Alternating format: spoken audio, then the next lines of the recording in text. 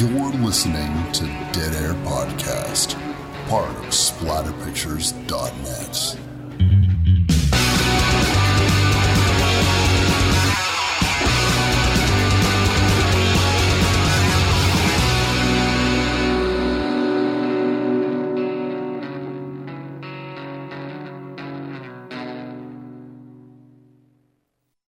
Hi there, this is Typical Lydia without Wes Dead Air Knipe. He is tucking himself in, slipping a butcher knife underneath his little Freddy Krueger pillow, and kissing his picture of Wes Craven to sleep.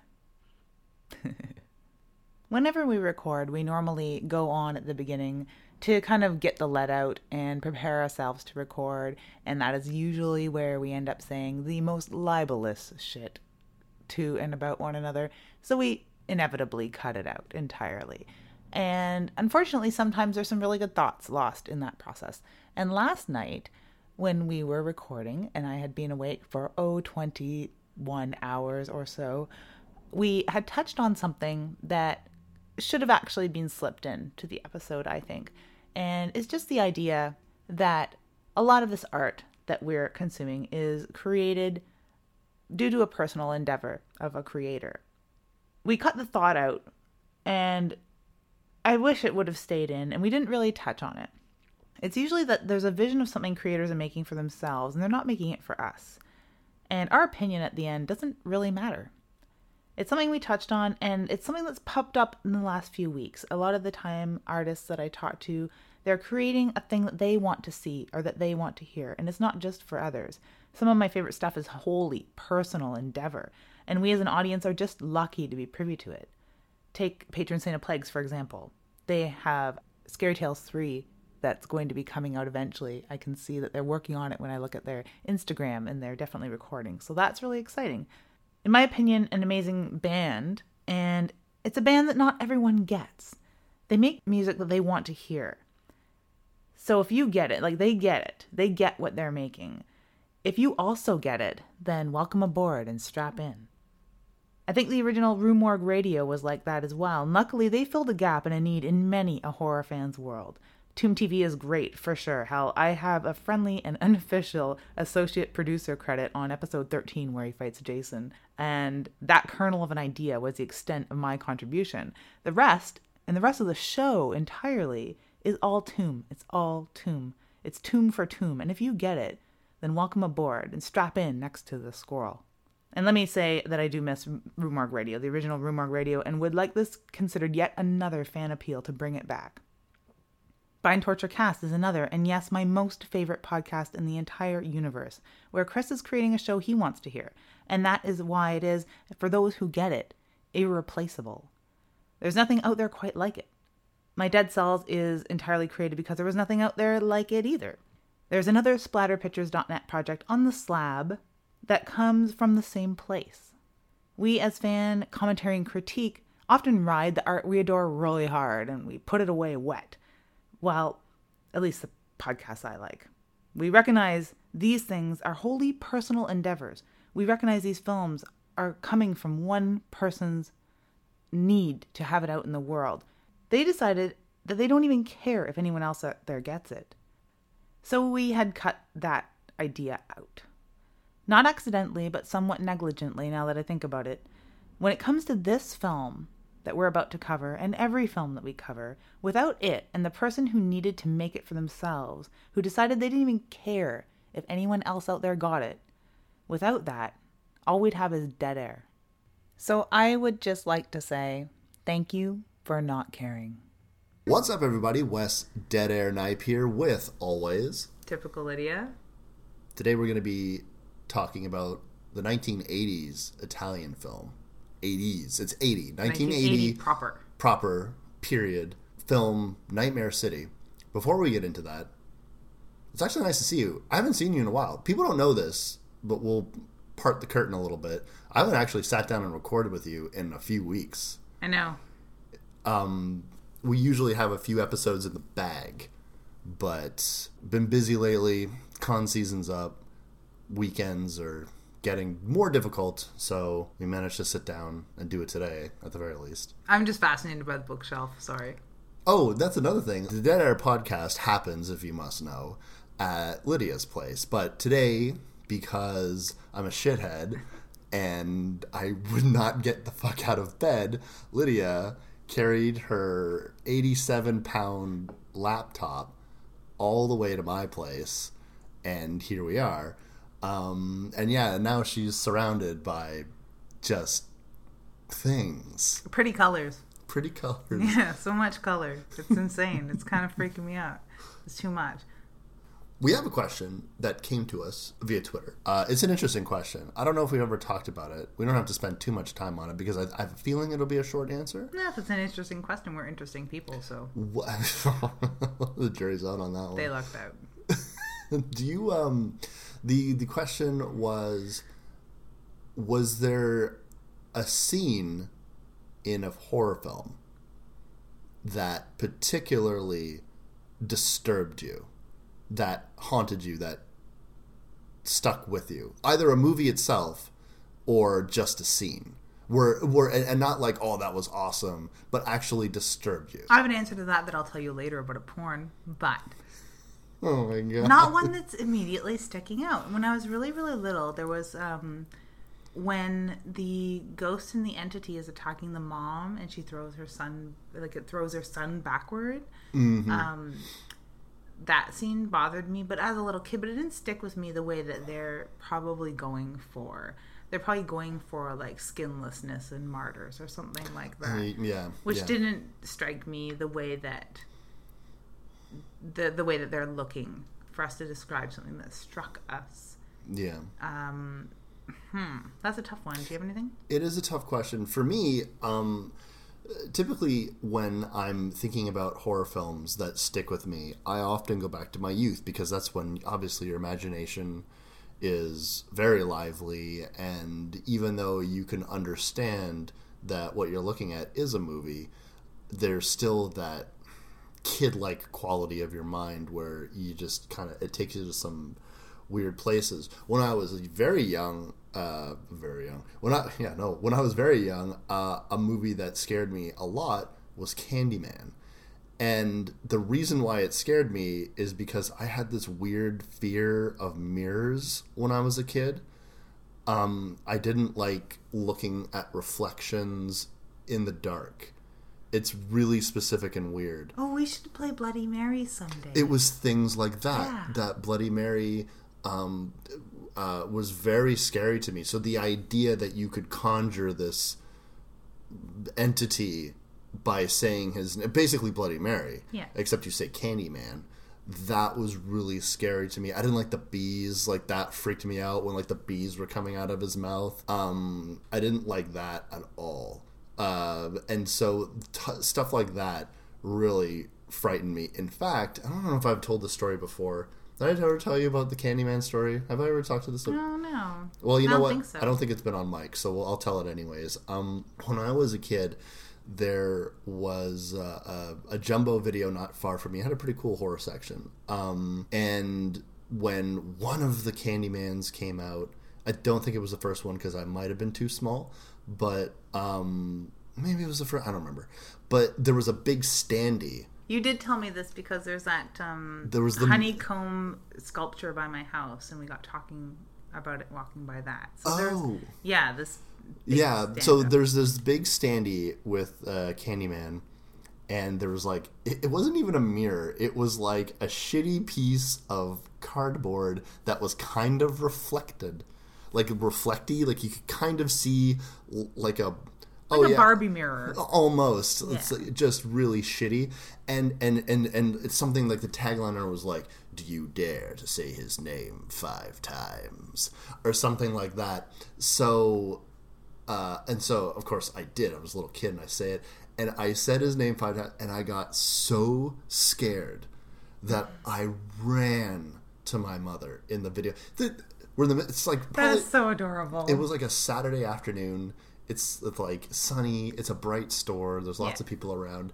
And I was terrified of the idea that you could say somebody's name 5 times in a mirror and they would come to life. or they would like kill you. And so I ran to my mother, and I didn't tell her. I was like, oh, Candyman scared me, because I never wanted to let on, I was like, I clearly had, like, I was old enough to have the presence of mind to know that it would probably be stupid to admit that this scared you. So I really didn't let on at all that I was scared, but I definitely ran away from this cardboard standee. Mm-hmm. This fucking promotional art in a fucking video store that you deliberately walked up to with no fear and made yourself scared over. Yeah, but that's like the nature of chaos, right? So you're just like, I don't know why I did that. I can't think of anything that really stuck with me. Like, for a little bit after seeing The Thing, the dogs kind of stuck with me, but not in that, molasses way or peanut butter at the roof of the mouth kind of way. Where you can't get that image out of your mind. Not at all. Even Scanner's exploding head, I was just stoked on that. I didn't like things that should stick in your head don't. I was kind of freaked out by Christine, walking home at 3 a.m. at 12 years old. Yeah. For some reason, I was out at 3 a.m. at 12 years old. It was the olden days. Yeah. We didn't have seatbelts. Whatever. Yeah. So that kind of freaked me out a little bit, but not in that stick in your head kind of way. Yeah. I mean, other scenes from films when I was when I was a teenager, Blair Witch scared me. And I know I've told this to you before and you made fun of me, but like, but I can't help it. I know. But, when I saw that movie, like, I don't know, like, The Woods frightens me. And I know lots of people don't like that movie, but I like it, and it scared me. And you know what? I saw it again in my 20s, and it fucking scared me again. So, let's play Bloody Mary in the woods. I would fucking die. I love it. I would fucking die. Yeah. I had a dresser. I had a dresser that had a big mirror on it as a kid, and I made my parents take it apart and get rid of it. That's I don't know. Why didn't you just, like, it's a little bit of exposure therapy, Wes. Nope. Hang out with the mirror. Nope. I'm not hanging out with anything. Nah. You can put makeup on the dark in the mirror? I'd fuck me. See? Exposure therapy would be helpful. Just listening to Goodbye Horses. I realized today that half my cell phone is full of songs that sound like Goodbye Horses. I watched a really beautiful burlesque act to Goodbye Horses at Halloween, and it really, really renewed my love of that song. Yeah, it's a good song. I like it. Yeah, so there you go. There's the answer to your question. I'm a chicken shit, and I get scared very easily. And Lydia likes to lie and says that she doesn't, and she can't think of anything. I just can't. I know, it's fine. I can't. Have I ever told you of anything that I'm forgetting, maybe? You have a way bigger brain than I do. That's incorrect. No, I can't remember you ever telling me about a scene that stuck with you for the wrong reasons. I know that there's certain films that you've watched where you're like, that's fucking awesome. Which is why I had that caveat where I was like, not a scene that you were just like sticks with you because you're like, that was awesome. And I honestly can't really think of one. Like, you just call me a liar. So no, maybe there is one. I don't know. I'm joking. I'm joking. I am just not afraid to make myself look stupid to the horror community. No, not look stupid. You're not afraid to be afraid. Where I'm not afraid to be afraid, I just haven't been. Yeah, no. No, to me, I always find it interesting because that's with horror. Because there are people that watch horror that it just. Dude, there's people that watch war movies and can't handle somebody getting shot, let alone watching a scary movie. And no, they just can't. And it's funny because, but on the other side of that is that there's people that it doesn't faze them whatsoever. They'll watch something and they're like, "Oh, that's not scary," or. And I don't mind people who just aren't scared by it that can get into the story. What kind of gets me with certain people, and I'm not thinking of anyone specifically, but I have encountered them through my life, but you're just where you're watching a movie and you are deconstructing it to the point where, okay, you've come into this wanting to break down everything about this movie to almost a scientific level that all flattens out. Yeah. And you're not even like, okay, so if you're watching a movie and it's a horror film and and you're just like, well, that could never happen or this would never happen. All right. Okay. Yeah. If that's how you're going into this, like, can you appreciate a story? Can you appreciate what the people making this film are trying to tell you, or what they're trying to say? And I'm getting really passionate about this because I guess we're going to go into a movie that's not really saying a hell of a lot of anything. First, I do want to relay somebody getting something stuck in their head so bad. I know I did it to somebody who doesn't watch horror films. When, with Ottawa Horror, we were promoting the Mayfair premiere of Human Centipede. Oh, okay. And me and some friends were talking about it at school. Or I was talking about it, trying to get people to go. And my photography teacher was like, oh, Human Centipede, yeah, I heard about it. What's it about? And I told him a little bit about it. And he's like, oh, I don't like that kind of stuff. And then, foolish man, he went home and watched the trailer. And it freaked him out really bad. And he came to class the next day, and he was just like, oh, I don't know, man. I don't know how you control it. How can you watch that stuff? And I never read your books for the same reason, and blah, blah, blah. He's not into it. I think 2 weeks later, in the middle of a lecture, he kept looking at me, and he kept getting distracted. And he was just like, finally he stops the lecture, and he's just like, I cannot get that trailer out of my head for the last 2 weeks. And I'm like, you just watched the trailer. Oh my. Please never watch the film. Please. It really bothered him that much that he had to stop a lecture because he just couldn't. Crazy. Yeah. I can't imagine like a 2.5 minute trailer. I mean, that trailer doesn't even. It was the struggle, the people struggling. Where he's like, yes. Like that's when I think of the trailer. I think of when they sort of like all in unison make one step forward, and he's just like, yes. Like he's just so. I was like, wow, that dude's super into Centipede Man. Well, of course. I guess he was like, this is my life's ambition. I'm like, get a hobby. That's not this. It's like Beloved 2.0. Yeah. Sorry, you reminded me of a story where I asked this girl out on a date, and she agreed, much to my surprise. And I said, "Is a movie's harmless, right?" So we went to go see The Others. Remember that movie? Yeah, I do. I enjoyed The Others. Yeah, it's not bad. But it was funny because even at the time, she's like, "Is that like a horror movie or a scary movie or something like that?" And I was thinking about it, and I said, "Well, there's ghosts in it, but this trailer didn't really strike me as it was like a scary movie. I think it's just a ghost story." Yeah, it's like a little creepy tale. And to me, like, I've completely disassociated. Oh, it's just a little ghost story. That's not a horror movie, is it? Because I was also I was like a teenager, older teen at the time, like 18, 19 or something like that, or whenever that movie came out. Yeah. And then she's like, well, okay, yeah, I'll go, but I just, I'm not all that great with horror movies. It's like, don't worry. It's like, don't worry, baby. I'll be there to protect you. Like not understanding what she meant at all. And holy fuck. You know what? And this is not her fault. This is my fault for not being sensitive to the fact that when someone is telling you that they're not great with horror films, and then I bring them to a theater, because at the time, her reaction to this movie was fucking unreal. Yeah, but no. I can't believe that is your fault, because that's like somebody's telling you they're afraid of clowns, and you're like, all right, so you go out about your day and you encounter a balloon and they lose their shit. Well, it's and it's not even like I was engrossed because it's a fucking movie theater and the screen is huge, and so like I'm looking forward, and then at the corner of my eye, I catch like she's like rocking or something like that, and she's literally, I'm not making this up, I am not exaggerating. No, I don't believe you're making it up. Come on. She has her fucking hands in her face. She's not making any noise. She's not screaming like a lunatic, but she is just writhing. Like, I don't even know what. Yeah, she's like on an inch away from going catatonic here. Yeah, it just and it was the whole movie. Like, she would calm down, and then there would be some creepy stuff, and then it would ramp up again, and then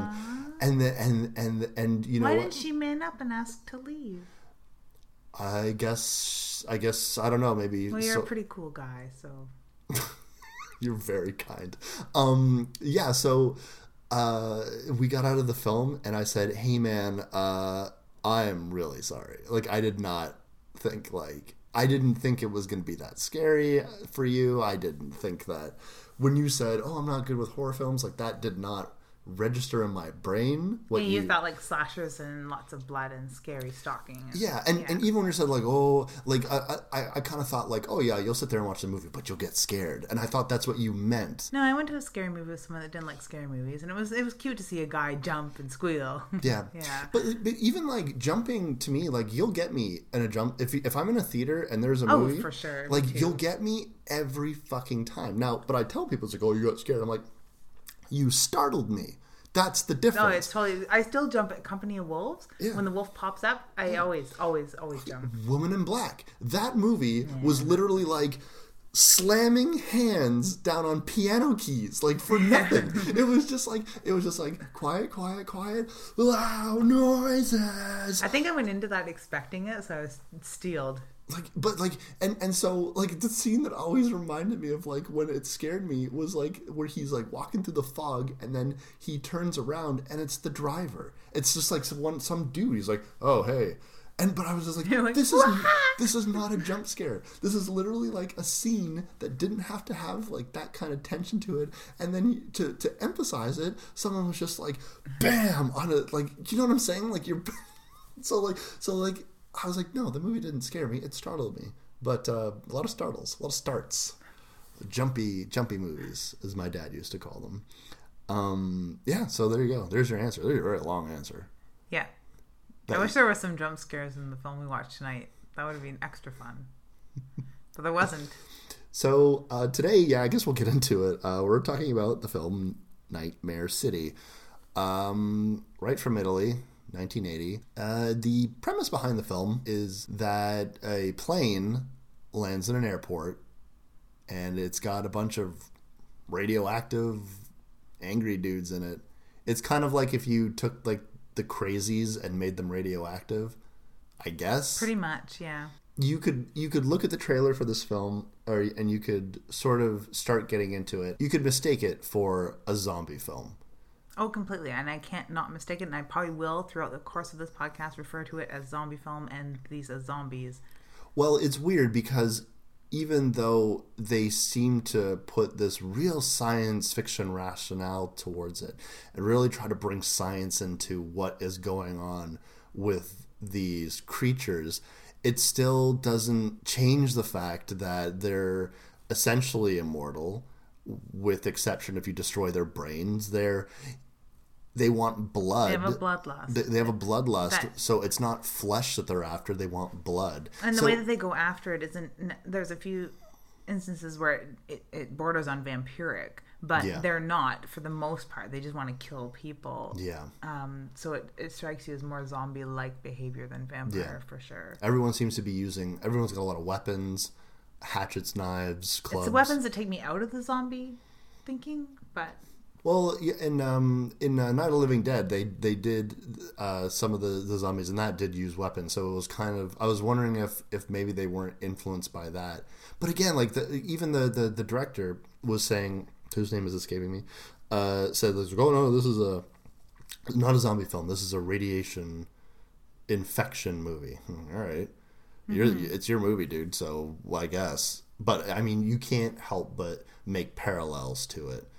Wow. And the rot, because they don't look like they're suffering from radiation sickness. It doesn't look like burns, doesn't look like burns per se. Well, it kind of does, maybe. A little bit on some people, like the guy with the singed hair, but it's not effectively done singed hair, so it just looks like he has a strange fashion choice. Yeah. And a lot of like the protruding eyeball and pussing eyeballs and stuff like that look more like grave rot than radiation sickness. And maybe at the time in the 80s, we didn't have the luxury of being as in tune with what radiation sickness could look like as we are now. And it's also being used in popular television programs and stuff like that. So we've gotten a dose of all kinds of different looks for radiation sickness, where in the 80s maybe we didn't. Maybe we were just guessing.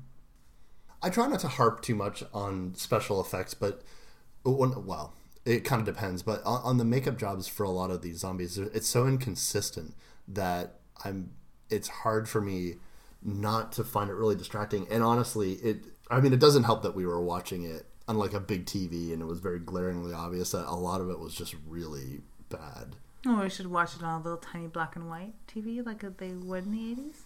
Yeah, well, they had color TVs in the 80s, I think. I read about that somewhere. Yeah, little tiny grainy ones. Yeah, sure.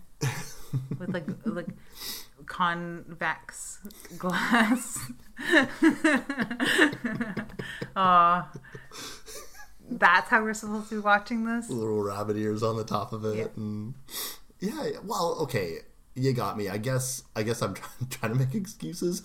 So, I guess our way into the movie is our intrepid reporter. Yes. With his brown trench coat and popped collar. He just watches this ensuing mayhem, which seemingly comes out of nowhere. The plane lands, no one knows where it's coming from. There's no radio communication except for a pilot saying that they needed to land. Then you get these crazy people billowing out with axes and stuff. And this is the part, right away, one of the problems that I'm seeing when I'm watching this film is that you had armed military personnel with fully automatic weapons all pointed ready because they don't know what the fuck's going on. So they're all pointed and ready at these guys. And when the door opens and these guys just come out with axes and clubs and knives, like the military person, everyone just stands there mouth agape. Just yeah, they got their best derp faces on. Super derp. It's not until they're already getting killed that they start shooting. And we find out pretty quickly that, oh, well, the bullets don't really seem to doing anything. Again, likening it to zombies. Like you light them up with a machine gun and they're just like, that didn't hurt. I'm adding dialogue. Thank God, because the zombies don't have much to say, but neither did the military personnel. That was the thing. And it really... It struck me as if this is how it was supposed to be, if this is how this was supposed to be filmed and shot, it strikes me as pure incompetence. But even, and that's best case scenario, that you're just portraying an incompetent, unprepared military. But worst case scenario is you couldn't get what you wanted out of a scene. Like you shot this scene thinking it was going to be something. And instead, you just had very slow reaction to the point where, like, you could see in the actors playing the roles where they had to start their choreography. So I'm running up to this guy. I'm stopping. We're ready. We're thinking. And now I do my arm motion. And this guy moves this way. You can see. And it really reminded me of, I used to be very heavily into martial arts and stuff like that. And when people would do self-defense routines and stuff like that, there was like this, how you were trained over and over and over again to start your actions.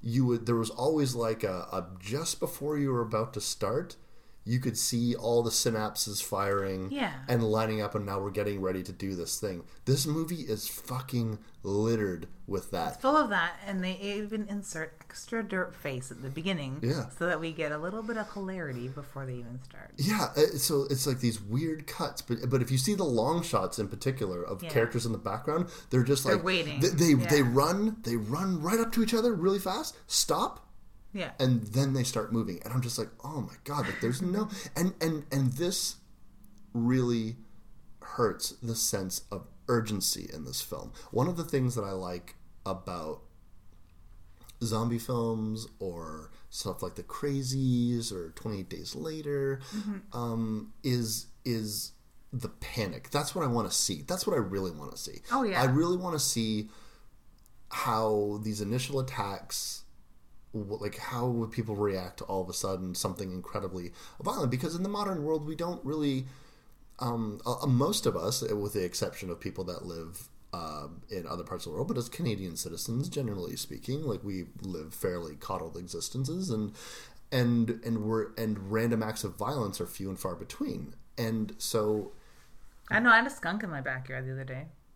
Harrowing. I know, right? Panic? You want to talk panic?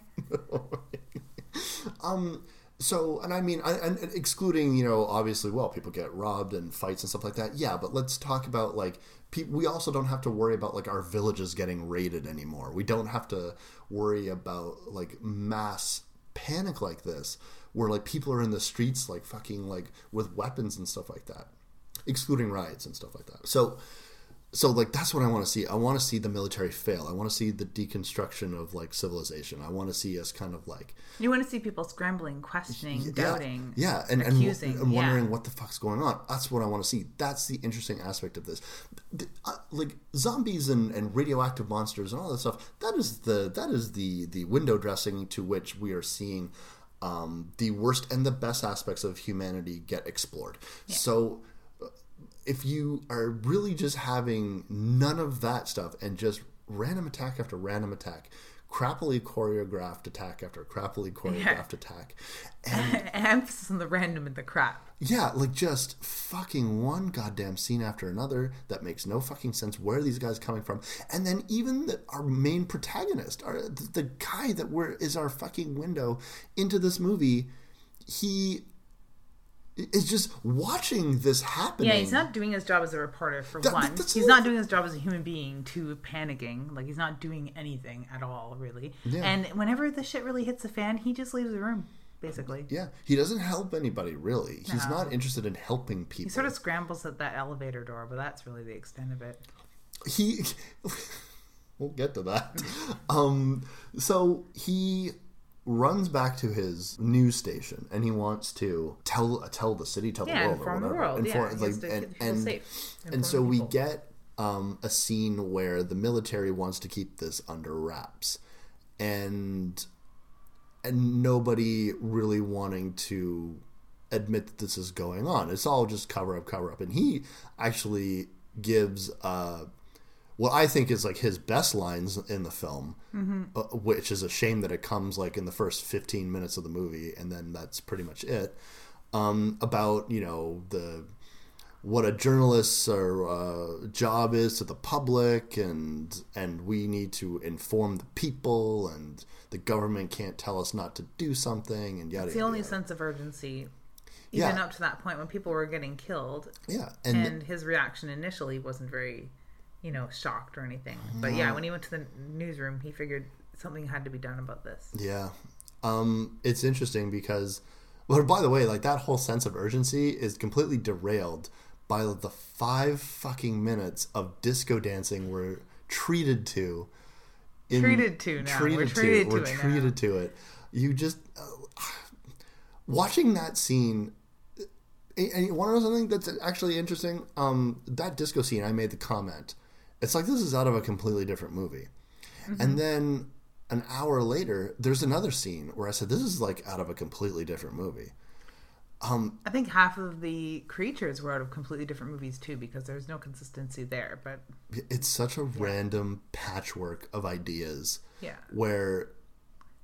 But I really do think that the disco dancing scene is just the strip bar scene of our contemporary horror films. Yeah. A lot of them have really no place in the film. Or it's, like you said, a backdrop for a conversation. There's something pivotal to the plot going on. It just happens to be going on a strip bar, which I half the time agree with, half the time totally disagree with. It's really just a vehicle for a strip bar. Yeah. That was just a vehicle for a 20-minute workout or a disco party or whatever the hell that was. Yeah. Shiny outfits on skinny chicks. Yeah. And that one guy. Yeah. This movie very much a product of its time. There's a lot of nudity in it. I was 5 years old when this movie came out. 5. I wasn't alive. So when so you have these beautiful women, handsome men dancing around in disco outfits, and they look all great.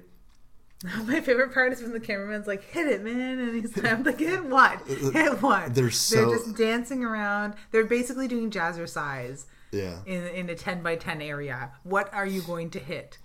Well, I figure like he's just super fucking hyped for his disco dance scene. And he's just like, fucking punch it. That is insulting to cameramen everywhere. Maybe, but... It is. It just is. Yeah. But even like the way he delivered the line, hit it. He was like, hit it. Yeah, he had the same sense of urgency as the people that were getting attacked by things that were killing everyone around them. Everyone just is so dull. I'm thinking a lot of this probably has to do with the fact that, you know, we were listening to a dubbed version, so it was not great. I don't know what other versions exist. I haven't done the research or really cared to, but yeah.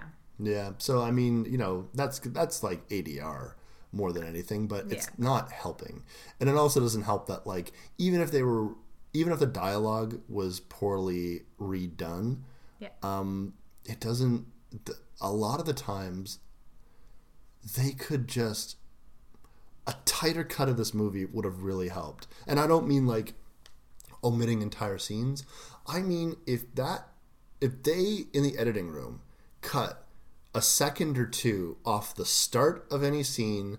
Like specifically the fight scenes where you're going to take out those awkward pauses when people are visibly waiting for their cue. Yeah, waiting for anything. Like, and I mean like even dialogue cues where people, or like something horrible. Like for example, so this disco scene gets interrupted after that conversation about the media's responsibility to the people and stuff like that.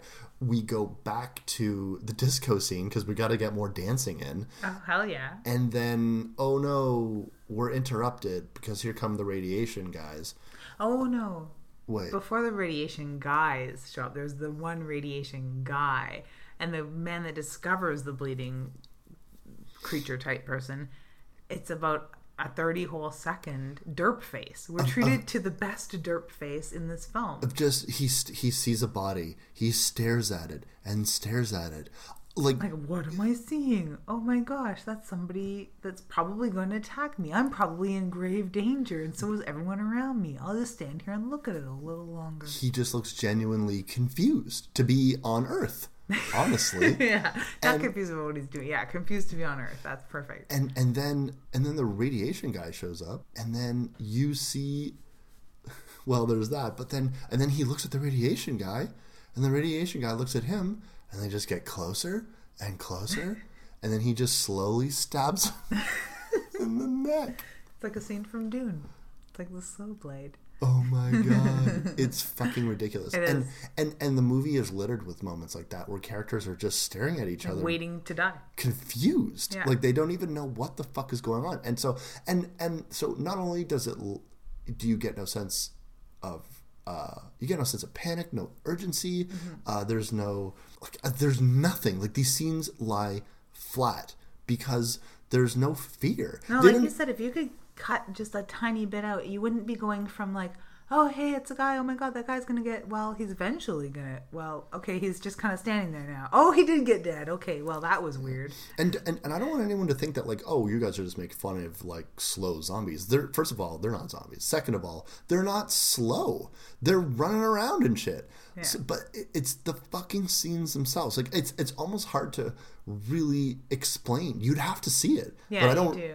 But I'm not really telling anyone to watch it. But no, it's not unenjoyable. I say it's fine to watch. Like it's not unenjoyable to watch, but you'll see for yourself. Yeah, it's just really hard to explain what it is. But anyways, so this disco scene gets interrupted by, after this very long derp scene, they show up, and then we've already seen some titties in this movie. Seen some boobies. Oh, some nice ones. Yes, yeah, some definitely. nice ones. But this is about when the attacks really start going on.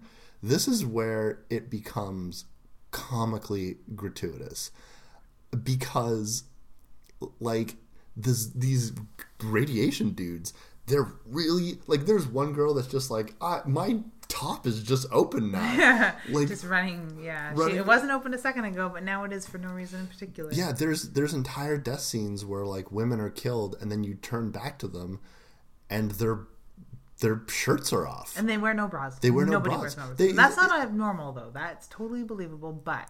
Yeah, it was like late 70s going into the 80s, so like, you know, whatever. Yeah, 80s Europe. 80s Europe. So you know, like this nurse, literally, the nurse scene is ridiculous. They're in the hospital, everyone's getting attacked, and then this guy pushes this woman against the wall, grabs her shirt, rips it open, Yeah. Her breasts are just completely exposed, and then he stabs her in the breast. That is my favorite, and it's not the only time. You'd almost think that would be the only time that somebody basically gets their shirt ripped open and their tit stabbed. Yeah. Well, knives have a hard time going through fabric. Yeah, they must have been really tough shirts. Really tough shirts. They're like, you don't know about this. In Italy, around this time, everyone wore Kevlar. Yeah, Kevlar shirts. So the zombies knew. And that's another complaint of mine, that they're so sentient. If they were zombies, which they're not, so now I'm in a complete, like, R.D. Laing. It's fine. Well, you know what? Tomato, man. Like it. But they're way too sentient to be crazed or radiation sick or whatever they are. They're too muted. They plan too much. Yeah, they're too muted to be fucking crazy. Like, they're not even like when you watch like the Crazies, those people were fucking nuts. Yeah. And they were like super high strung, and like once you got them going, they were just like they're insane. The rage zombies of 28 Days Later, those guys are bonkers. Yeah. These guys, they're so quiet, and they spend so much time just like stalking and looking and just like they're not really lumbering either. They're not quiet and stalking-ish because they're lumbering dead brain zombies. They're planning these things. They come up and they sneak up on you and they wait in your house and stuff like that. It's creepy. Yeah, they have sneak attacks. They have there's one scene where like they're all like hanging out by a car and one woman's just like drinking a bottle of blood like it's hooch or something like that. On the ground, chilling out. Yeah, it's such a fucking bizarre endeavor. Yeah, I like that not only did they stab people in the tits, they actually almost cut one entirely off. That was a whole scene. About the grossest actual attack, I think. Yeah, I would agree. A lot of the early special effects, early as in early in the film, are a lot of just sort of You're seeing a lot of retractable knives. A lot of like I'm gonna run up to you really fast and then slowly cut across your neck, because it's like the old gag of like the trail of blood that is left behind the thing. You don't see a lot of what's going on. But I mean, it's graphic, but also not at the same time. It's not until much later in the film that you get to more grotesque things, and honestly, up until like the midway point of the film when like cutting off that breast scene happens, that's easily the most grotesque thing they do. Yeah. Later on, they kind of go for like an eye gouging scene that just looks bad. Like it's not like when I was watching it, I was like, I wonder if they were going for like a Zombie 2 type, like slow knife or slow implement into the eye scene, and whereas that scene is super effective, this scene was just like, I don't know if it was like childish. It really looked like, he put the poker in the eye and like you could see like the prosthetic just like moving across her face, and he's like, like he had like this weird look on his face. Oh, who didn't have a weird look on their face? Let's be fair. Oh my god, they're so fucking confused. And even dead people. The derp faces and the terror. I can't stop saying derp face because that's rampant derp face. There's actors that when they're pretending to be dead in this movie, I was telling Lydia, like, there's like, if you told a 10-year-old, okay, pretend you're dead, the face that he would give you, a little 10-year-old boy that is pretending to be dead would give you, is the faces that they give you in this movie, like the tongue sticking out, little crook of the neck, I'm so dead, don't talk to me, I'm dead. My favorite was when you're like, if he could just draw X's on his eyes, it would be perfect. No, right, like seriously, if like they had little cartoon X's on their eyes, I'd be like, that's pretty much what we're at here. I'm so dead. Oh my god. Yeah. There was a couple, but that one guy in the hospital was perfect. Yeah. Perfectly that, yeah. There was even the zombies, zombie type people or whatever. I can't stop We'll calling them zombies. Oh my god, please do. Later on in the film, like almost at the very end, that one really like gross blue and red looking zombie. Yeah. He didn't even have his eyes closed. He was perfectly sentient, but he still looked like that. Oh, I'm so dead. Oh, leave me, I'm dead. Don't talk to me. I can't. Oh my god. Yeah. It's ridiculous. Well, thank you for inviting me to watch a comedy film, sir. It was a good time. I didn't really remember that it would be that subpar, I guess. Here's the thing. I'm going to talk about the scene that I did like. There's a couple of lines that aren't bad. There's a couple of scenes that aren't bad. The scene where the general's wife, the very young and beautiful woman, extremely beautiful, is a sculptor, and she's alone in her house. And man, this is a nice house, big house. One of her neighbors comes to her scared, and she is completely aloof. Like, she doesn't know what's going on. The power is certainly out, but they don't know. She has no idea that something terrible has happened. Her neighbor doesn't know precisely what's going on, but definitely knows something is up, and she's very scared. And so now they're in the house, and for a fleeting 5 minutes... Yeah, a little longer, but yeah. Yeah, maybe less than 10 minutes, more than 5, let's say. Yeah. We're treated to a better movie. A much better movie. A very interesting movie with a really cool plot, actually, when you think about it. When you broke it down, like, imagine this is all that's going on around them. Everything we've had to watch, everything we're about to watch is really what happened in the first 5 minutes, and this is the whole movie. It'd be a great film. Yeah, I'd love to watch those two being scared in the house all day. Yeah, like trying to like keep guys out, like crazy radiation creatures out, or trying like to figure out what's going on. Yeah. Trying to see what sort of resources they have together. Yeah, like maybe and so what you're treated to is these two women scared in a house, and going down to the basement. This is like I'm where I'm not making fun of it all. There is legitimate tension. I believe the performances coming out of these women. Mm-hmm. I actually felt a little when she's kind of slowly going up the stairs, and I was like, oh, like this is what I'm talking about. Like, where's this in the rest of the movie? Yeah. And I honestly think that if the first 5 minutes of the movie was like, oh, there's a big attack, what's going on? And then the movie just shrank right down to an isolated point of people trapped in a house, much like Night of the Living Dead or something like that. Yeah. If you don't really have the budget, keep it small, keep it tight, and big if you have to. And I honestly think that's like, I honestly feel like this movie tried to be a little bit bigger than it probably should have been. No, I think this movie just tried to use up their fake blood buckets. To be blunt. Yeah. They were like, let's just try out all these effects techniques and wrap this really loose story around it. I really think that it was like a portfolio, in a way, of special effects. I really, really honestly do. Yeah, I mean, because the demo reel. Yeah, the plot line is loose, but I mean, like honestly, if the scenes were just a little better shot, I think the plot would have sufficed for me. I would have been like, yeah, fine, whatever. Radiation, whatever. Like, okay, fine.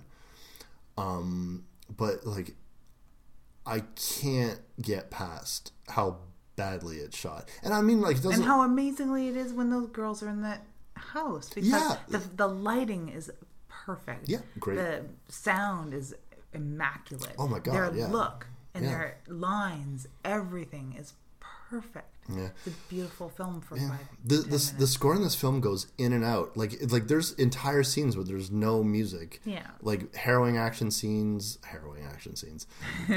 scenes in which action is happening on the screen that would have been assisted by music. Tension can help you. Like if you look at your scene and. I'm fucking giving film advice. But when you're like, I don't know what the fuck. It's adorable. Go on. It's adorable, but like, okay, take this with a fucking grain of salt. I don't really know what I'm talking about, but this is just my experiences watching films. Like, if your scene is not working, you looking at it dry with no score, and you're like, well, I don't know. Like, do you think like this tension's not there or whatever? Try some score. The score might help it out. Oh gosh, when me and my friend Terry, hi Terry, we used to watch a lot of scary films when we were way too young to be watching them. And if things got too scary, she'd cover her ears. And she probably still does that if things get too scary. Because it's the score most of the time that is building that tension, especially when you're leading into the actual scare, which isn't going to be that terrible, especially if you're not scared by gore, and especially if you're expecting a pop-up scare. It's the sound that is totally putting you there. So if you cover your ears, it's not as bad. And we figured this out when we were about 7 or 8 years old. Yeah. That's probably why I watched so many scary movies. Because we figured out, cheats. Yeah, you unlocked watching scary movies. So. Yeah, totally. Achievement unlocked. 100% completion. Toxic Avenger. Perfect. Yeah, going back to a little bit about the intelligence of these radiation creatures, monsters, guys, infected. Just call them zombies. I can't stop. Never. They really do have like tactics and a brain about them. And there's a scene, the elevator scene that we kind of alluded to earlier. Mm-hmm. There's a scene where there's a bunch of random and this is fucking weird to me. Like. Did you need to have all of these scenes inside of an elevator that's stuck? Did you need to have the main character bang on the door, like seeing if he could open it for them because they're all stuck in there, and a woman like, I'm hot, I'm gonna faint? Do you need all these scenes when literally the door is gonna open and they're gonna get killed? But anyway, they're begging for help. One of the infected hears them and then understands how to manually lower an elevator. I didn't know you could do this. But... It's kind of hilarious in that scene, in that sort of scene in any movie where you think you're getting rescued, but it's not. You're getting lowered to your doom or whatever by whoever it is that's killing or chasing you. That can be kind of scary, but in this case, it was just kind of comical. Yeah, it was really fucking weird, and not comical in a way. Like where in Return of the Living Dead, like the dude's like, bring more cops. like it's not that where that's genuinely fucking funny. Yeah. This is just kind of like, what the fuck is this? Like the way that the guy was just like, I'm infected with radiation. I'm a robot zombie man. The way that he was doing it, fucking going to work. Yeah, going to work. Like, none of the fucking actors were given. Some of them are acting completely normal. Others are acting like automatons. No, their actions, their looks, their motivations for all the creatures were all entirely different. Yeah. So again, our intrepid reporter is bumbling through this fucking story. He is not trying to really do anything but get to his wife, that we find out is a doctor at the hospital. That's these set pieces, these sort of attack set pieces, the airport, the television studio, the hospital. It's basically him. He was like at work in the field. I went to the office, and now I'm going to the hospital to get my wife. Now they're driving down the road they've escaped. Once they realize that there's really nothing they can do. The military can't really seem to do anything. Every few minutes or so, we're treated to the general pointing to flags on a map with a stick, being like, or in a little model of the city. They're attacking from here, here, here, and here. Yeah, because he's a minister of something or another. That's about all we know. They seem to throw out some gobbledygook lines about why only shooting them in the brain works. No one ever fucking does it. An interesting thing about this movie is that a lot of the infected don't get killed until the very end. I didn't realize this until you pointed it out in my other favorite scene, aside from the girls in the house. Mm-hmm. My other favorite scene where you actually see an on-screen death of a creature. And yeah, I hadn't realized because I thought that the first one, where the army guys are actually doing their job for once, not just standing around derp faces. Yeah. They have the dead creature and they're explaining how to kill the brain. I just assumed that was killed in the airstrip attack. Well, I think that it was, but that scene didn't happen though. We didn't see it. We didn't see that death. Mm-hmm. I mean, I guess you could assume that one out of all of those fully armed military personnel, one of them managed to kill one of these infected by accident. He dropped his gun and it went off on its own. But but not until they get to the church that they encounter the priest do you actually see a character handily take out another character. And it's interesting because did he ever get any information about damaging the brain? No, I think that was just his natural instinct. I mean, I guess if someone was attacking me and I wanted to kill them, I guess I would attack their head because I was like, that's where the brain is. But I don't know. It depends on how you're being attacked and what weapons you have available. He had a candlestick, and if you ever played Clue, it's a candlestick in the library. Obviously. In the church. Yeah. He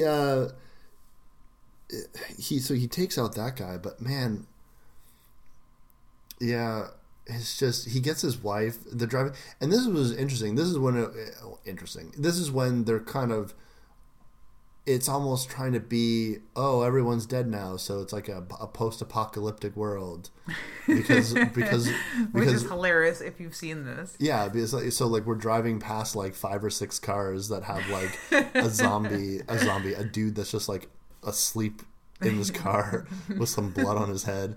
They go to like snack bar and then there's nobody in there, and it's funny how like they instantly just get relaxed and they're just like, oh yeah, no, it's totally they start fine. goofing around playing dress up. Yeah, playing dress up. Even though they went to an abandoned snack food thing on the side of the road that anyone could come across. It's probably like 10 minutes out of town too. Yeah, and there was a bloody axe like in the building, so it's just like, yeah, we're fine here. I'm like, all right. Then I guess they're just like, well, now everything's settled down. We're gonna try to carry on without. You haven't earned that. Like there hasn't been enough time to like fucking have a scene like that at all, and that's how come like I was like, when you're doing movies like this, you have a choice. You can do the attack is just happening, and that's usually like the more heavily action oriented. 0 days. Yeah, those are really good. But what people typically do is this is the big attack has happened.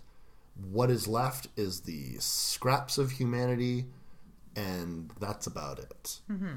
Like the military has failed. We are like now living out of backpacks and foraging and, you know, Walking Dead style. Yeah.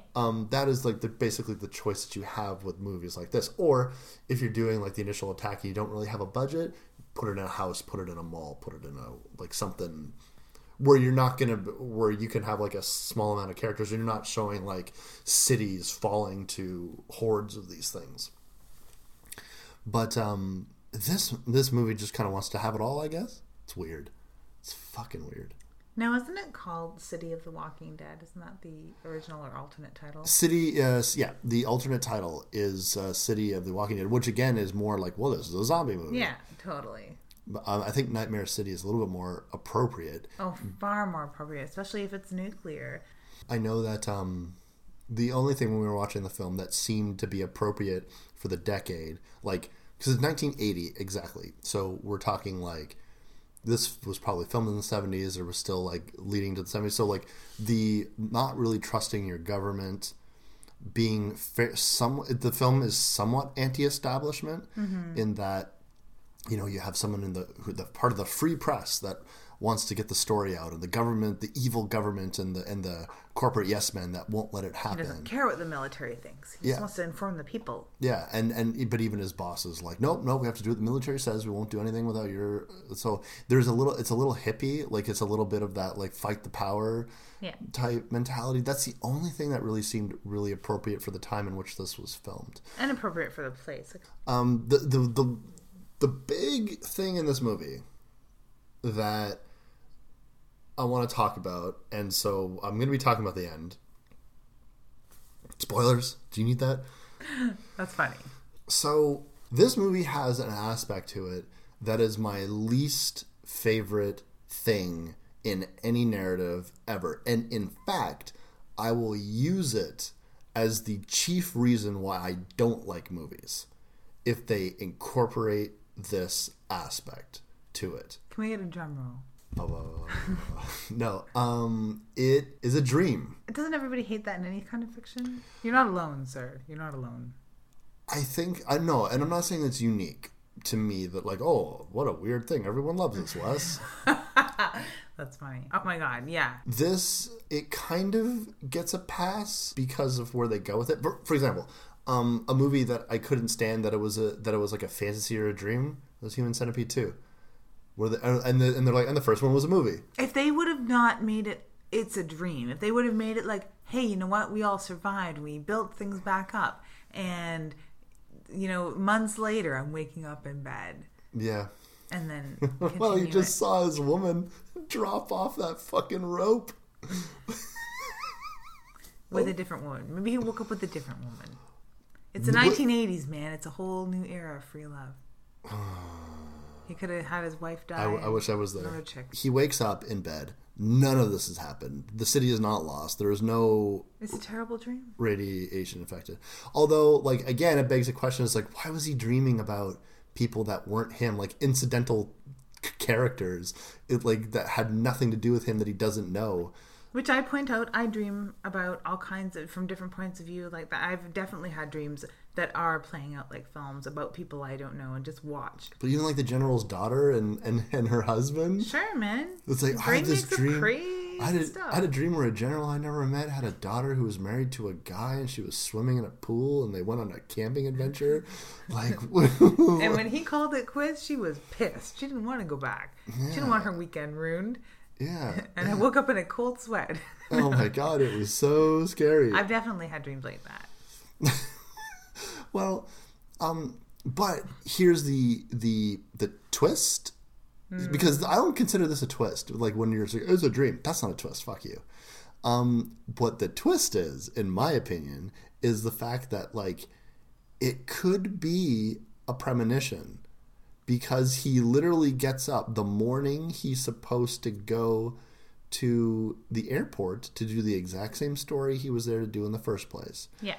He's wearing the same thing. Wearing the exact same thing. He goes to the exact same place. A lot of the scenes seem very... it's almost the same fucking scenes. It's very deja vu. Yeah. Very deja vu. It's very Groundhog Day. It's here we are, just doing the exact same thing again.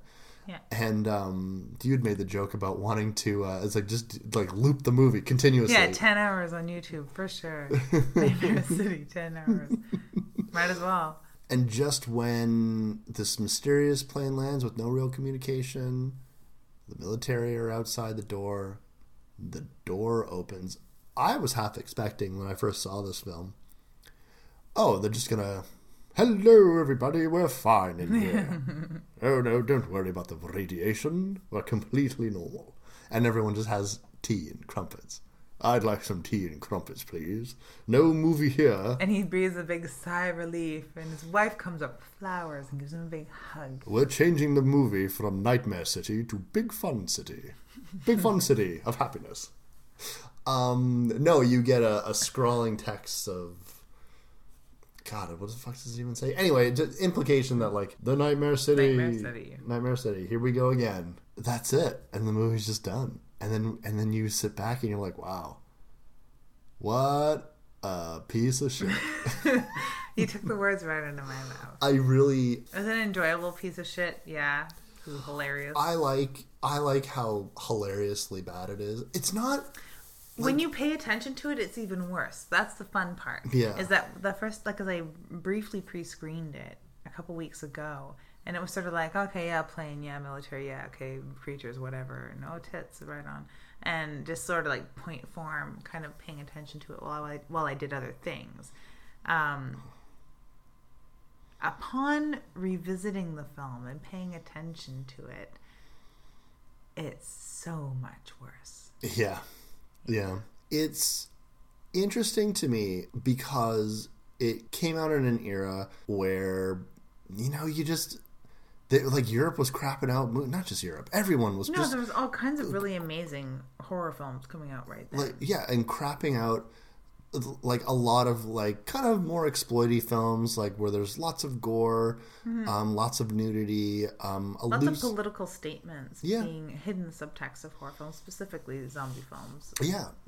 And this is just not one of them. This just definitely just seems like another on the heaping pile of infection or zombie movies from this era that you can... There's so many of these types of movies that are so much better. There's so much of these types of movies from around this era that rank amongst my favorite films that you don't really need to see Nightmare City, honestly.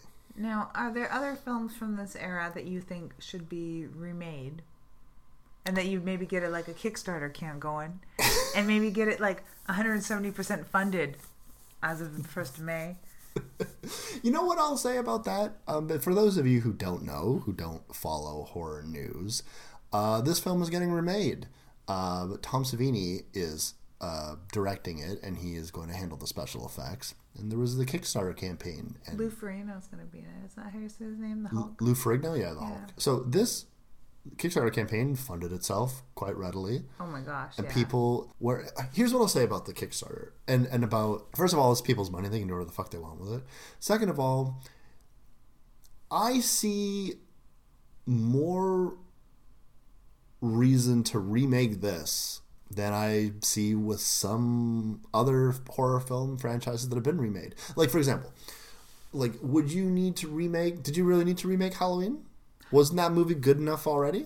Oh yeah, no, I could spit out a huge list. Exactly, we've all encountered movies where you're like, okay, you remade this. I don't care that it was remade. I really do not give a fuck. I'm not one of those people that sits there on their high horse and screams about things that have been remade. It's a fact of Hollywood, and it's been happening since fucking movies started being. But you take these really weird little, oh my god, hangnails of a film like Nightmare City, or in my case I want to do Don't Look in the Basement really bad, because it was shit. It was a really good story though, unlike Nightmare City.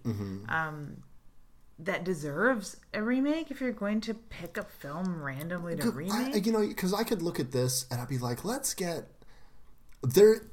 Because you know what? There's scenes in this movie where I can see a good movie. There's a version of every movie that exists. That there's a good movie in there somewhere. Even the shittiest movie, you're like, someone went into this. Nobody goes into this being like, I can't wait till this sucks. Like, everyone goes. I don't know, man. You know what? I think people do. I really fucking do. Yeah, well, yeah, they want it to suck, so they have something to fucking cry about, and so they can all just get together and fucking bitch and moan about it together. But even the people making it? Probably, yeah. Okay. To give other people fucking shit to bitch about. But I mean, you have a point. I just think that, like, looking at this, I'm like, if they had some money, if they got better writers, one better writer, if they got some better actors, and maybe Tom Savini special effects, why not? Well, this certainly could use another pass more than like Poltergeist or something like that. You know what I mean? Like, this is like. The thing that gets me, though, is it's such a loose concept. Why even remake, quote-unquote, Nightmare City? You are right about that. But, and like, people are just like, oh my god, I can't wait to fucking, please, Tom Savini, I've been waiting my whole life, remake this. Take my money. But I get it. But you know what? That just goes to show you, and I say this all the time, every fucking movie out there is someone's favorite movie.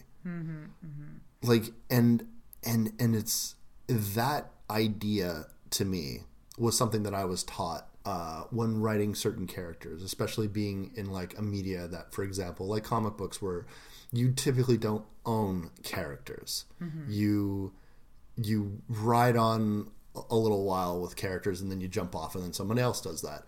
And so when you're treating those characters, like, for example, if you're doing in a storyline where one of these characters that you don't technically own needs to die, well, you have to be really careful, because you may think nobody cares about this character, that this character only has like a couple of appearances and no one's made a book with this person in like 20 years. Yeah. Somebody loves that fucking character. Somebody has a tattoo of them, has a poster of them, has an action figure. Somebody has something. Somebody like has gone to, even if there's no merchandise whatsoever, someone has fucking paid someone to make them a plushie or something like that. Somebody loves this character, or sewed it themselves, or they sleep with it. It's like a pillow. Yeah. So in the same sense, like that. So every character is someone's favorite character. Every film can be someone's favorite film. Like, even a bit, like something where I'm looking at this, I'm like, oh my god, what the fuck? What is this? Yeah, looking briefly at the mortuary thread devoted to Nightmare City, there's definitely fans, for sure. Yeah, and maybe they and looking at the way that the Kickstarter perks went, speaks for itself, yeah, right? Definitely. And maybe people like it ironically, which would make sense to me, but not really, because I don't like anything ironically. And distress me deeply. I either genuinely like something or I genuinely don't. Yeah. But anyways, I just think that, yeah, all right, fine, remake it. It's not any more ridiculous to me to remake this than it is to remake anything else. And in fact, in a lot of ways, it makes more sense because I'm like, yeah, this could use another pass. But you're right in the sense that, like, it's not like this had such a strong concept. It's this, some scientist was an expert in the field of radiation. If you could describe this film in, 3 sentences, I'm sure that you could stump people into thinking it's 20 different movies. Yeah. It's not unique. And you could definitely just rewrite it entirely, slap another title on it, and no one would be the wiser. No, absolutely. And that's the thing, like you are right. And even the original film itself is such a fucking patchwork of ideas that is it this like hipster underground prestige that they're going for? They're just like, we dug up the absolute shittiest movie ever and we're gonna remake it. And you're gonna love it. And they're like, yeah, we are, because I never heard of this, so it must be cool. Well, like, even with like Nightmare City, like, it's not even like I hate it, but I don't feel. Whereas there's movies in existence that I would say spend your time more wisely and watch those. There's movies that I would much rather someone see than this. This is like, meme that's in the media right now to just stab her in the tits. That's really what I'd like to see, and I hope that they don't take that out of the Tom Savini remake. Stab her right in the tits. And on that note, I'm Wes Knipe. And I'm Typical Lydia. And you've been listening to Dead Air.